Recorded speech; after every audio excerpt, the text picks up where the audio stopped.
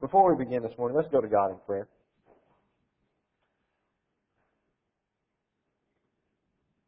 Our God and Father in heaven, we are so grateful to you this day for the time that you've allowed us to come together and to worship you and to study together. We're grateful, Father, that you are in our presence with us, that you are here as we are gathered to study your word. Father, we pray each day that you will help us to realize that serving you is the most important thing in our life, that our service to you must be the foremost action that we take, that without you in our life, Father, our life is meaningless and our life is hopeless. Help us, Father, to devote ourselves to serving you. Help us, Father, to realize that you are the most important thing in our life. Father, we love you and we thank you so much for sending your Son to die on the cross for us and for revealing to us your word. Bless us, Father, this morning as we study. We pray that you will be with us and take care of us. In Christ's name, amen. And now, why are you waiting? Arise and be baptized and wash away your sins, calling on the name of the Lord. It was that question and that directive that was spoken to Saul of Tarsus by Ananias as he was sent by God after 3 days when Saul had been in the city without his sight, praying and fasting, waiting upon God to tell him what he should do. Saul had been waiting for the instruction from God. He didn't know what God was going to have him to do. He didn't know where he was going to be going. He didn't know what God had planned for him. But God sent Ananias and he asked him the question, why are you waiting? Why do we wait? Why do people wait? Why do we put off doing what we know we should do? Why do we put off obeying the gospel? Why do we put off being active in the Lord's kingdom? Why is it that we wait to do what we know we ought to do? We realize that our service to God should be the most important thing in our life. We realize that our relationship with God should come above everything else, but yet we wait and we put it off. Whatever our objections are, whatever our reasons may be, the Lord has an answer. And what I want to do this morning is simply go through and talk about some reasons why we wait. Why do we wait to obey the gospel? Why do we wait to become active in the service of our Lord? And see that really when it boils down to it, there is no reason to wait. There is no reason to delay. Because this is the most important thing that we will ever do. Perhaps as we talk about our service to God and as we think about our relationship with Him, we find ourselves saying, well, in a little while, I'll do it. Maybe sometime down the line, I'll devote myself more to God. I'll become a Christian. But just not right now. I want to wait a while. You know, procrastination is one of Satan's strongest tools. And the reason that he uses it and the reason why it is so dangerous is because it's so easy. When you think about it, what's the easier thing to do? You have a job set in front of you. Do you want to do it? Or do you want to put it off? You can ask Joel, and I tend to want to put things off. It's easier. And that's what Satan wants us to do. He wants to look at our life. He wants us to look at our spiritual life and our standing with God. And he wants us to say, well, you know, I could work hard at it today and really devote myself to it, but why not just wait and do it later? But see, what he does is this. He gets the 12-year-old to say, you know, I'm too young to think about serving the Lord. And then he gets the 18-year-old to say, well, I'm too smart to think about serving the Lord. He gets the 22-year-old to say, well, I'm too happy. He gets the 25-year-old to say, I'm too busy. He gets the 30-year-old to say, well, I'm just too tired. And then he gets the 40-year-old to say, well, I'm too smug. And he gets the 50-year-old to say, well, I'm too worried. He gets the 60-year-old to say, well, I'm just too old to serve the Lord. What happens so oftentimes is that life ends unexpectedly and then there's no time to serve the Lord anymore. You see, what Satan wants us to do is he wants us to procrastinate. He wants us to put it off one time too many and then he's got us. And see, the silly thing about it is this. When we think about procrastination and we think about putting off things in everyday life, we realize there's danger in that. And I'll give you the extreme example. You find out there's a gas leak in your house. What's that going to cause? It could cause your house to explode. What are you going to do? Well, I'll deal with it later. No, what do? We get our family out, we call 911, we do what we've got to do because something could explode in our house. We see a child walking down the sidewalk heading towards the road, and there's traffic going back and forth. And that child, he's just taking off, he's going. We'll deal with that later. No, what do? We run, we go, we get the child, we bring him back because we don't want the child to get hit by the car. We realize that in life, if there are dangerous situations that we procrastinate, we could cause something bad to happen, or something bad could happen. So why don't we think about that in terms of our spiritual life? Why in everyday life we realize there's urgency and there's a need to go and do these things, but when it comes to our service to God or it comes to obeying the gospel, we think, well, we've got time and I can deal with it later. What was it that Jesus said in Matthew 10 and verse 28? Do not fear those who can kill the body, but cannot kill the soul, but rather fear Him who is able to destroy both soul and body in hell. We'll do all these things because, well, hey, we could die. But we could also lose our soul. You see, one of the things that Satan wants us to do is he wants us to wait too long. He wants us to wait that one time too many. He may want you this morning to wait. He may, this very morning may be the one where you think, I should do something. I need to repent of my sins. I need to be baptized into Christ. But you know what? I'm going to wait. I'll do it another time. And then God forbid on the way home something happens and you're in a car wreck. Or later this week something happens to you and you're not able to ever come back here again. If that happens, guess who just won? Satan did. Why? Because he caused you to think about it. He caused you to wait. He caused you to delay. If your house was on fire, you wouldn't be waiting. If your soul is in danger, why would you wait? Why would you hesitate? Well, maybe we sit back and we think, well, you know what? I want to serve the Lord and I want to be one of His children. I want to be active in His service, but I don't know enough. I'm not knowledgeable enough to be able to fully act and fully serve in His kingdom. Well, I want to say this, and please don't misunderstand what I'm saying. I don't want to say that a desire to know more is not commendable. I believe that we should all be studying more, and we should all desire more, and we should all spend more time in the Word of God. But being one of God's children, being a part of His family, involves a lot of teaching and a lot of growing that happens after we have devoted our life to Him. You think about it in Matthew 28 when Jesus told the apostles to go to all nations, baptizing them in the name of the Father and the Son and the Holy Spirit, teaching them to observe all things that I have commanded you. What did He tell them to do? Baptize them and then continue teaching them. You see, a lot of the teaching, a lot of the growing that takes place happens after we are baptized into Christ, happens after we decide, you know what, this is going to be how I'm going to live my life. I'm going to devote my life to serving God. That's where a lot of the growth takes place. That's where a lot of the learning comes into play. Because we're spending time in the Word of God. We're spending time with people of God.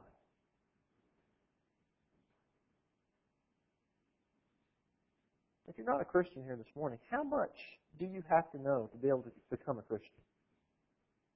Have we ever considered that? How much do you have to know to become a Christian? Well, we look back at the examples of the conversions in the book of Acts. How many of those do you look at and you see that the person was taught one lesson before they obeyed the gospel? It's ironic that Ron read from the book of Isaiah because I was thinking of the example of the Ethiopian eunuch. When Philip came to him, what was he reading? He was reading from the book of Isaiah, from the very part that Ron read this morning. He didn't know anything about Jesus. He didn't know what that was talking about. Philip sat down with him and they had a 6-week study and they talked about Jesus and they explained all the things to him. And after 6 weeks, he decided he wanted to be baptized. That's not how the story went. How many lessons did he hear? He heard one. How many things did Philip explain to him? Philip explained to him Jesus. When he heard about Jesus, what did he say? Look, here's water. What's preventing me from being baptized? How many lessons have we heard? How many sermons have we listened to? I would say sat through, but I'm going to give you credit and say listened to. How much do we have to really know to say, I want to devote myself to serving the Lord? If you're not a Christian here this morning, Christ died for your sins. He offered Himself on the cross for your sins. You can take advantage of the sacrifice of His death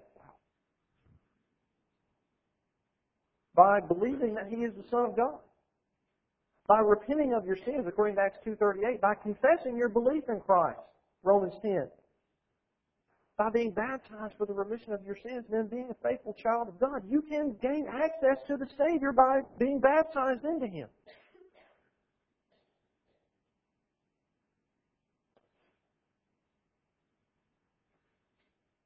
If there are sins that are in our life that are separating us from God, we don't need to wait until we understand all the ins and outs of every question and every answer of the Bible, because if that's the case, we're going to be waiting for a long time.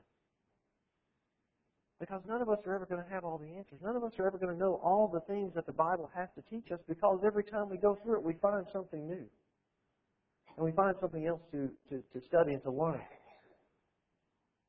Should we continue growing in our knowledge? Most certainly. But let's not use that as an excuse to wait on serving God, to wait on becoming a child of God until we know all there is to know, because we'll be waiting too long. What about those who say, well, I know enough and I've done enough and I've studied quite a bit, but I want to wait until I'm sure that I can live the Christian life. I want to wait until I'm good enough, and then I'll serve the Lord. Again, I think that's a commendable thing to say, but I think that implies a misunderstanding of the Christian life. Because some mistakenly believe that they are expected to act like a mature Christian right away, and that's just not the case. We look around and we see Christians who have been in the service of God for many years, and they're mature, and they seem to have all the answers, they seem to know exactly what they're doing, and we expect that we are to be exactly like them. But they didn't get there overnight. What is it that we're told in 1 Corinthians chapter 3, beginning in verse 1? What does Paul refer to us as? He refers to us as babes in Christ.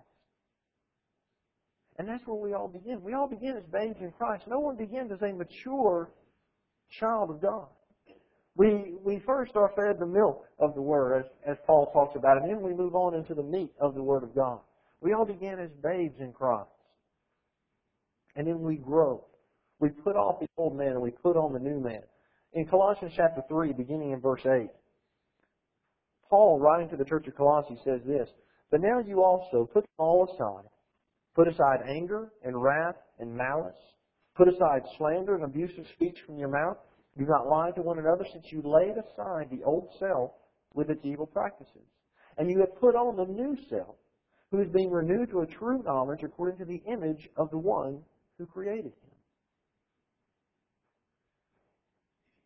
If we are to say that, well, before I can live a life for Christ, I have to improve my life and I have to be a mature Christian, it's putting the cart before the horse. Because if you think about it, can we live the Christian life without Christ? Can we live the Christian life without Christ? No. If we want to live the Christian life, then who do we need in our life? We need Christ in our life. If we wait until we can live the Christian life before we become a Christian, then we're going to be waiting a while. Because what happens is once we devote ourselves to Christ, once we become one of His, we receive His strength. We receive His power. We receive His encouragement. Who was it that Paul said through whom he could do all things? Paul didn't say through myself I can do all things. Paul didn't say because of Paul I am strengthened and can do all things. He says through Christ. It was through Christ who strengthened him and who encouraged him and who built him up. To delay in obeying Christ until we get our life in order, it's putting the cart before the horse. What we need to realize is that without Christ in our life, we have no hope. Without Christ in our life is empty. And so we devote our life to Christ. We give our life to Him. And what do we allow Him to do? We allow Him to mold us. We allow Him to make us into what He wants us to be. See, so many times we want to take it upon ourselves to do things. We feel it's my responsibility to change myself, and I have to do this, and I must make the changes. True, there is a part of it that is our responsibility. But why not give ourselves to Christ? Give ourselves over to God and let Him transform us. Let Him show us what He wants us to be. No matter the problems that we have in our life, God can help. No matter the issues that we may have been dealing with, no matter the baggage that we may carry, God can help. And so I urge you this morning, if you're sort of teetering on the fence and you're wondering and you're going, I'm just not good enough to be a child of God. I'm just not good enough to really serve God and to really be active in His kingdom. Let God change you. Don't feel like you have to change yourself. Don't feel like you have to improve and then you can come to... Let God change you. Let Christ be the one who strengthens you and who builds you up and who makes you into what He wants you to be. Because He's done it. He's done it for so many of us, and He will do it for you.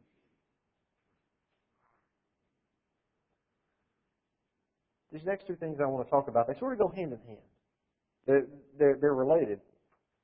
I'm going to try not to be redundant in my 2 points. But sometimes we delay and we think that we need to wait about serving God or becoming a Christian because we feel like we need to wait for our spouse, or we need to wait for our parents, or perhaps we need to wait for other family members. I've known of many who are like this, and you probably have as well, who they realize they need to make a change in their life. They realize something's not right, but they hesitate because they don't want to offend a family member, or they feel like they may be alienating someone. And you may be in that very position. I want to ask you a question, and I hope you understand I'm not trying to be sarcastic or demeaning in any way by asking this question. But if you wait to serve the Lord, if you put off obeying the gospel, if you put off being an active member in God's kingdom because you're waiting on someone else, are you really doing them any good by you waiting? What good is your waiting doing them? I hope I'm asking that in a respectful way. Because if you think about it in this way, when Peter writes in 1 Peter chapter 3 and verse 1, when he says, "Wives, likewise be submissive to your husbands. For even if some do not obey the word, they without a word may be won by the conduct of their wives, when they observe your chaste conduct accompanied by fear." What's the point he's making there? He's saying, wives, be obedient to God because you may influence your husband for good. Well, the same thing I think applies to us. If we're concerned about our spouse, or if we're concerned about a family member or our parents or something, and they look at us and they see that we are willing to serve the Lord regardless, that we want to be one of His children, we want to devote our life to Him, what kind of an influence do you think that may have upon them? They may be also sort of teetering. They may be wondering what to do next. Our good influence, our example of obedience may push them over the line and say, you know what, I want to serve the Lord as well. I realize a lot of times it can be very touchy situations with family members and those types of things. But instead of waiting, instead of sitting back and hoping that one day they'll come along with you, step out and be the one that shows that example of obedience. Be the one that blazes the trail so that they can follow along behind you. Don't sit back and wait, because when you think about it, what are you doing by waiting? You're putting your soul in jeopardy. Because when it comes down to the day of judgment, when we finally stand before God, we're not going to stand before God as family groups. We're going to be standing before God as individuals. And every one of us must give an account of ourselves before God. And so by waiting, not only are we really not doing them any favors, we're putting our soul in jeopardy. we're allowing someone else to possibly cause us to miss going to heaven. And while we love our family, while we love our children, while we love our parents, while we love our spouse so much, who is it that should be number one in our life? It should be God. Our service to Him should come far and above anything else or anyone else. And so as much as we love them, we don't want them to lose our soul. And so we step out and we be that example to them. We show them how wonderful it is to give ourselves over to God. But Jonathan, if I do that, what are they going to say? If I do that, I don't know what they're going to think. I don't know what they're going to do. I don't know how they're going to react. And so maybe it's better that I wait. Well, I would encourage you to keep in mind what Jesus taught in Matthew chapter 10. You know, Christ, while He was on the earth, He had much to say where this was concerned as far as putting God first. And in Matthew chapter 10, beginning in verse 34, He says some very, for lack of a better term, edgy things. Because He says, "Do not think that I came to bring peace on earth. I did not come to bring peace, but a sword. I came to set a man against his father, and a daughter against her mother, and a daughter-in-law against her mother-in-law, and a man's enemies will be the enemies of his own house. He who loves father or mother more than me is not worthy of me. And he who loves son or daughter more than me is not worthy of me. And he who does not take up his cross and follow me is not worthy of me. He who has found his life will lose it, and he who has lost his life for my name's sake will find it." The Lord has made it blatantly clear that we must be more concerned about what our standing is before God than what our standing is before anyone here on this earth. Before we can be concerned with what others are going to think, whether it be a family member or our spouse or a co-worker or a neighbor or a friend, whatever it may be, before we can be concerned with how they view us, we must be concerned and we must be certain of what our standing is before God.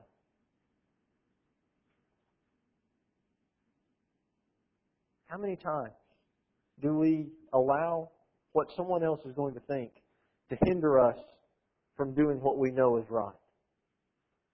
How many times have we shied away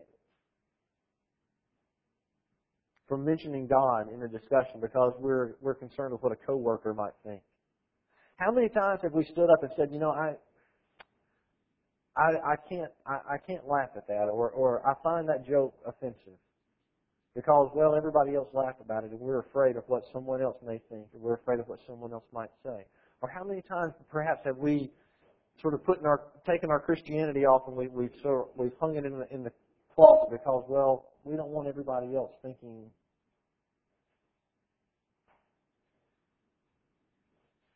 What's the point that Christ is making here? His point is, I should be first. Our service to Him should come above everything else.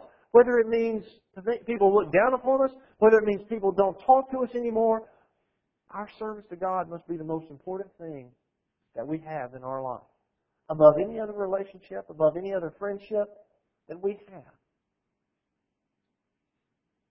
Our service to Him should be our priority. And so if we're sitting here and we're saying, I know that I should obey the gospel, I know that I should be more active in God's Word, but I'm just afraid of what other people might think. I'm afraid of what my family might say, or I'm afraid of what my spouse may say. I respectfully say that I think our priorities are in the wrong place. Our main concern should be, where do we stand before God? And that should be what we work on getting right.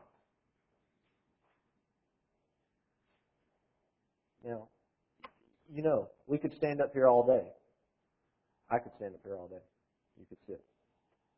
And we could go through excuse after excuse as to why we're not going to serve the Lord. As to why we're not going to obey the gospel. How many people are there? There are that many different excuses. We could continually come up and talk about these various excuses. But I think the thing that we're going to find is the more we talk about them, the more we're going to see that they hold no water. There is no excuse that we can make that is justifiable to say, you know what, that's more important than my soul. That's more important than my standing before God. There is none. There is nothing more important than obeying the gospel. There is nothing more important than being active and being faithful in the service to God. And I hope this reminds us of that. I hope that this encourages us, that this maybe even steps on our toes a little bit. It helps us to remember that everything I do in my life should be in service to God. That everything I do, every action that I take, should be doing something that brings glory and honor to the name of our Lord and Savior.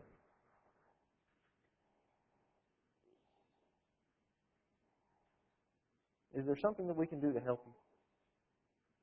Is there something that is there some way that we can help to encourage one another in our service to God? If so, we hope that you'll make that known to us. If you need to repent of your sins and pray for the forgiveness of God and ask that He strengthen you and help you, do that this morning with us. Let us all pray together. If you need to be baptized into Christ, do that this morning. Become one of His children. Don't wait for another opportunity because you don't know if another opportunity will come your way. Remember, all Satan wants us to do is wait one time too many. And then it's too late. Can we help you in any way? If so, won't you come as together we stand and sing?